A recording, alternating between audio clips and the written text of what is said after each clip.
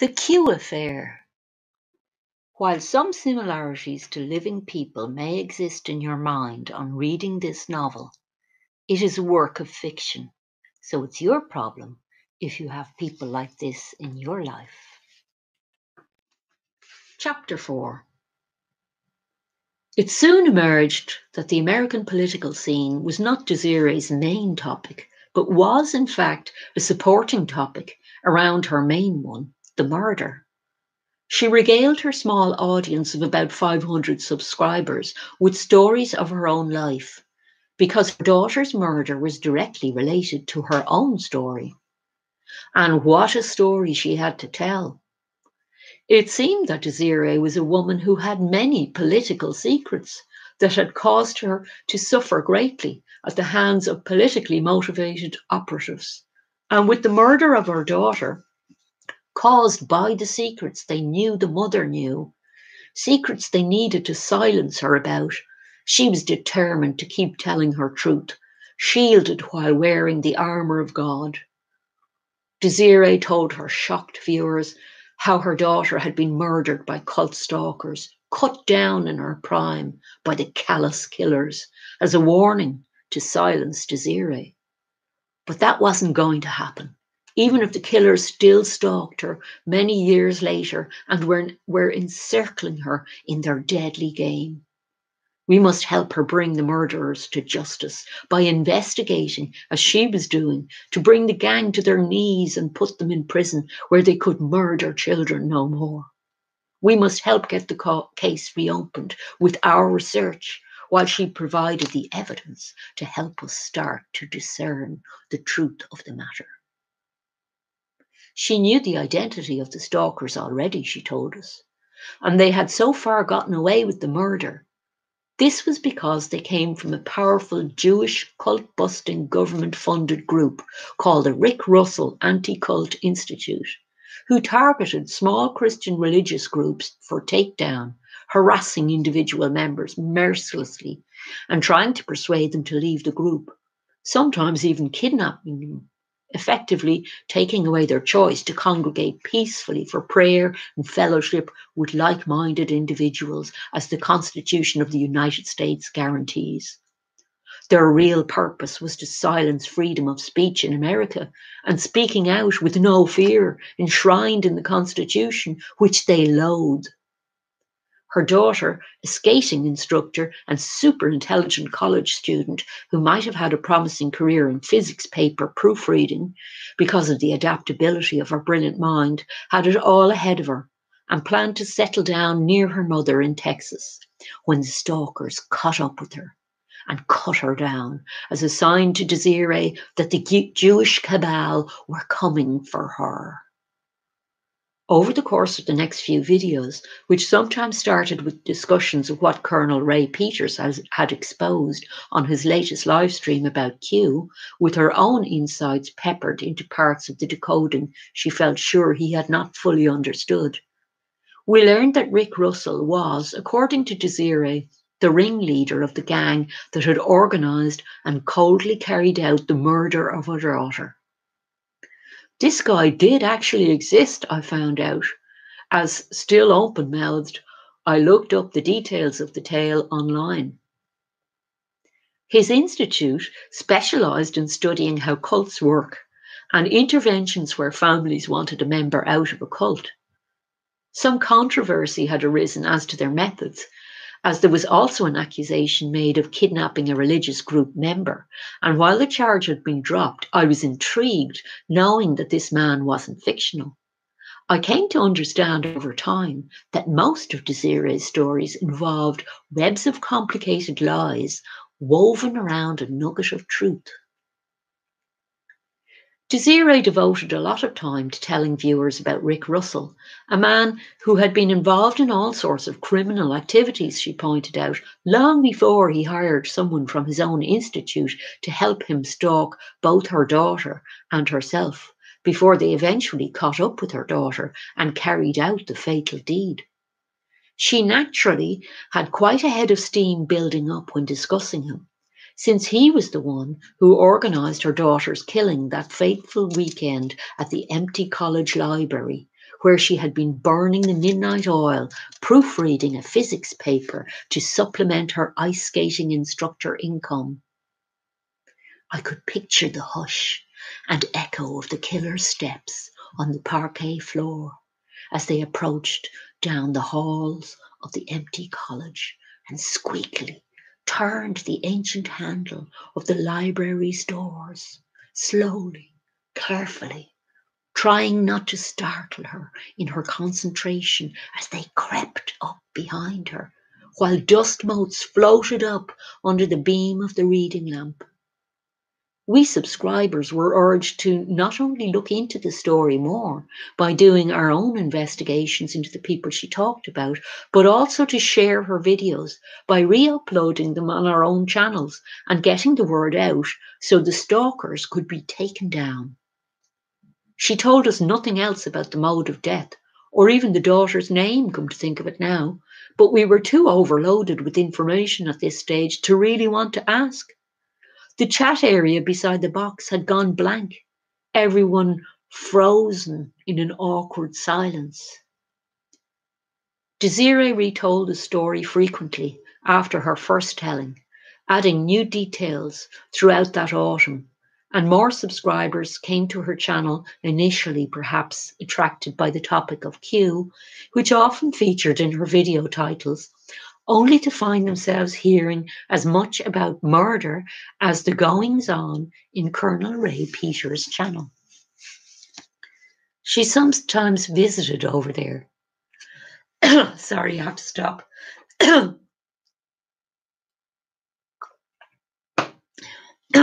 Here we go again. I'll put in this little bit so I can find it again when I'm editing. Desiree retold the story frequently after her first telling, adding new details throughout that autumn, and more subscribers came to her channel, initially perhaps attracted by the topic of Q, which often featured in her video titles, only to find themselves hearing as much about murder as the goings-on in Colonel Ray Peters' channel. She sometimes visited over there, joining the chat section beside the video as the live stream was running and commenting, even getting some new subscribers that way as they returned the visit to his channel by visiting her. The subscribers grew steadily during this period, and with her interest in discussing Michael Quinn videos also, she attracted some more subscribers because of using his name in her titles and attracting those curious to see what commentary she might add to his topics. She had also become interested in a rivalry that had developed between Michael Quinn and another YouTuber, an ex-psychologist whose own mental health seemed to have taken a bit of a nosedive, if the content of her videos were to be any indication of mental health. This lady, whose name escapes me now, such as the speed at which channels can be forgotten after they disappear into the internet ether, had quite a cult going, according to Desiree, and her subscribers were much coveted by Michael Quinn, perhaps for their willingness to believe anything. Channels seem to covet each other's subs, perhaps in part because of the fact that if you had more than 1,000 subs, you could start monetizing your channel by advertising and collecting money in chat. The channel of this lady, whose name I forget, featured her lectures from home on the virtues of creating a new type of society which her subscribers were to implement, and this society would follow its own laws, called the natural law. It was to be policed by those of her subscribers who would carry out orders as she saw fit to implement them. They had a manifesto online, linked to under her videos, which I wandered over to have a look at. Her group she was forming on her channel reminded me of Robin Hood and his merry men a little, maybe due to the allusion to nature in the manifesto's title, which made me think of Woods with the always smiling Katie, my memory returns, and the idea that they were to be a separate state, which was to ignore the laws of the United States. Their laws, Katie pointed out, were the rightful laws, based on man's nature, carrying with them no responsibility to bow down to any greater authority, except, presumably, Katie herself. who one suspected would be in charge of making sure everyone else did what she wanted them to do. Her subscribers were also fans of Michael Quinn. He appealed to their sensibilities on the same basis as Katie Cooper did. Memory sector recovery complete. Some of his ideas followed along the same lines as hers. She believed that artificial intelligence was something we should befriend, as did Quinn. And she tried to align her channel with his, a kind of joining forces to create a bigger movement, making several ingratiating, sugary videos addressing him directly. She had big ambitions, did Katie, seeing the natural law sweeping America after she had helped to water and grow it at grass levels. Unfortunately for her, Quinn seemed to detest her, despite her best efforts to charm him with assurances that joining forces with her would be the best option, telling him how much love she felt for him, all expressed with heart-rendingly earnest facial expressions and an eerie, ever-present smile with which her eyes never seemed to be quite in sync. She made it plain that her warm feelings for Quinn were of a motherly nature. The boyish Quinn, who, although in his 40s, exuded a lost lamb, vulnerable quality in the compelling liquid brown-eyed stare he offered to the camera, soon managed to poach all her subscribers. Indeed, she may have contributed to the demise of her own channel, since many of the subscribers were female and found themselves at least as drawn to Quinn's charms as she herself had been. Whether the feelings that attracted them magnetically towards the Bambi-eyed boy man were maternal or not is anyone's guess, although he did reveal on a video he did from outside a Vegas casino that he was celibate because of being in training to be a Buddhist monk, which one would have thought would place him into the maternal care category firmly. Her brother turned up on another content creator's channel shortly after it became clear that Katie had gone missing following a video she'd uploaded in which she was wandering around a car park outside government offices in Washington, inspecting license plates of vehicles with a little too close an interest. Perhaps she had her reasons for beating a hasty retreat, quite aside from the mental health issues she was alleged to have had. Desiree noted on her own channel, from which she reported on her daily perusal of the latest content on other creators' channels, which she kept up with avidly. Katie's brother said in an interview another creator did about her disappearance that she had suffered several major breaks with reality in the past, and her vivid imagination, coupled with her ability to make other people believe in her fantasies, made her a poor subject for putting one's trust in. Quinn was delighted with the stampede of new subscribers from Katie's channel when it looked like she would not be returning anytime soon. They believed unquestioningly and enthusiastically in his latest findings from all his researches into artificial intelligence, which appeared to me, like all the other research materials he showed his viewers, to have been taken entirely from the top-ranking Google search results and the Wikipedia page, not going much further into the topic, while managing to go all around the houses frequently, just like it did on the Truthfully, as his topic seemed to regularly morph into something logically unrelated, alike, but related by flimsy associations, such as sounding similar, or as, in more than one instance, having a similar shape. He spent quite a while investigating the proliferation of hadron colliders around various sites in the US, for example, by looking at aerial photographs online to find circular structures, such as the foundations for the Burning Man festival held yearly in Nevada, and concluding that it must be a hadron collider because it was circular. Quinn's subscribers didn't have any issues with what passed for science or logic on his channel. One got the impression that they were so enthused by the possibilities of the world being not quite so dull after all as their own imaginations had suggested, that they were eager to believe anything, if only because they were kept entertained and felt part of a group that had stayed unified even with the loss of Katie. And it seemed true to me, at least, that, like a Hadron Collider cleverly disguised as a hula hoop, there was a lot of circular activity going on in YouTube, with large groups of followers seeming to swarm in migration patterns as they flowed out of one channel into another.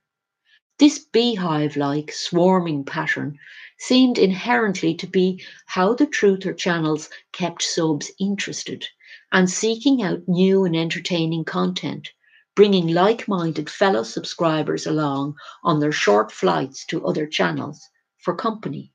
It was all terribly odd, generally, this swarming pattern, and I wondered if anybody else was noticing it. Desiree loathed Katie, and before she disappeared from the YouTube stage, had declared her efforts to organise her subscribers to political action to be nothing less than cultish behaviour, which I couldn't argue with, having started to watch some of Katie's content myself to see who Desiree was so incensed about. Desiree was an avid fan of the status quo as it related to the current laws of the United States, and had a healthy respect for the police and state structures, which seemed entirely undiminished by the failure of the authorities to bring her daughter's killers to justice. So Desiree wasn't keen on the manifesto Katie had drawn up,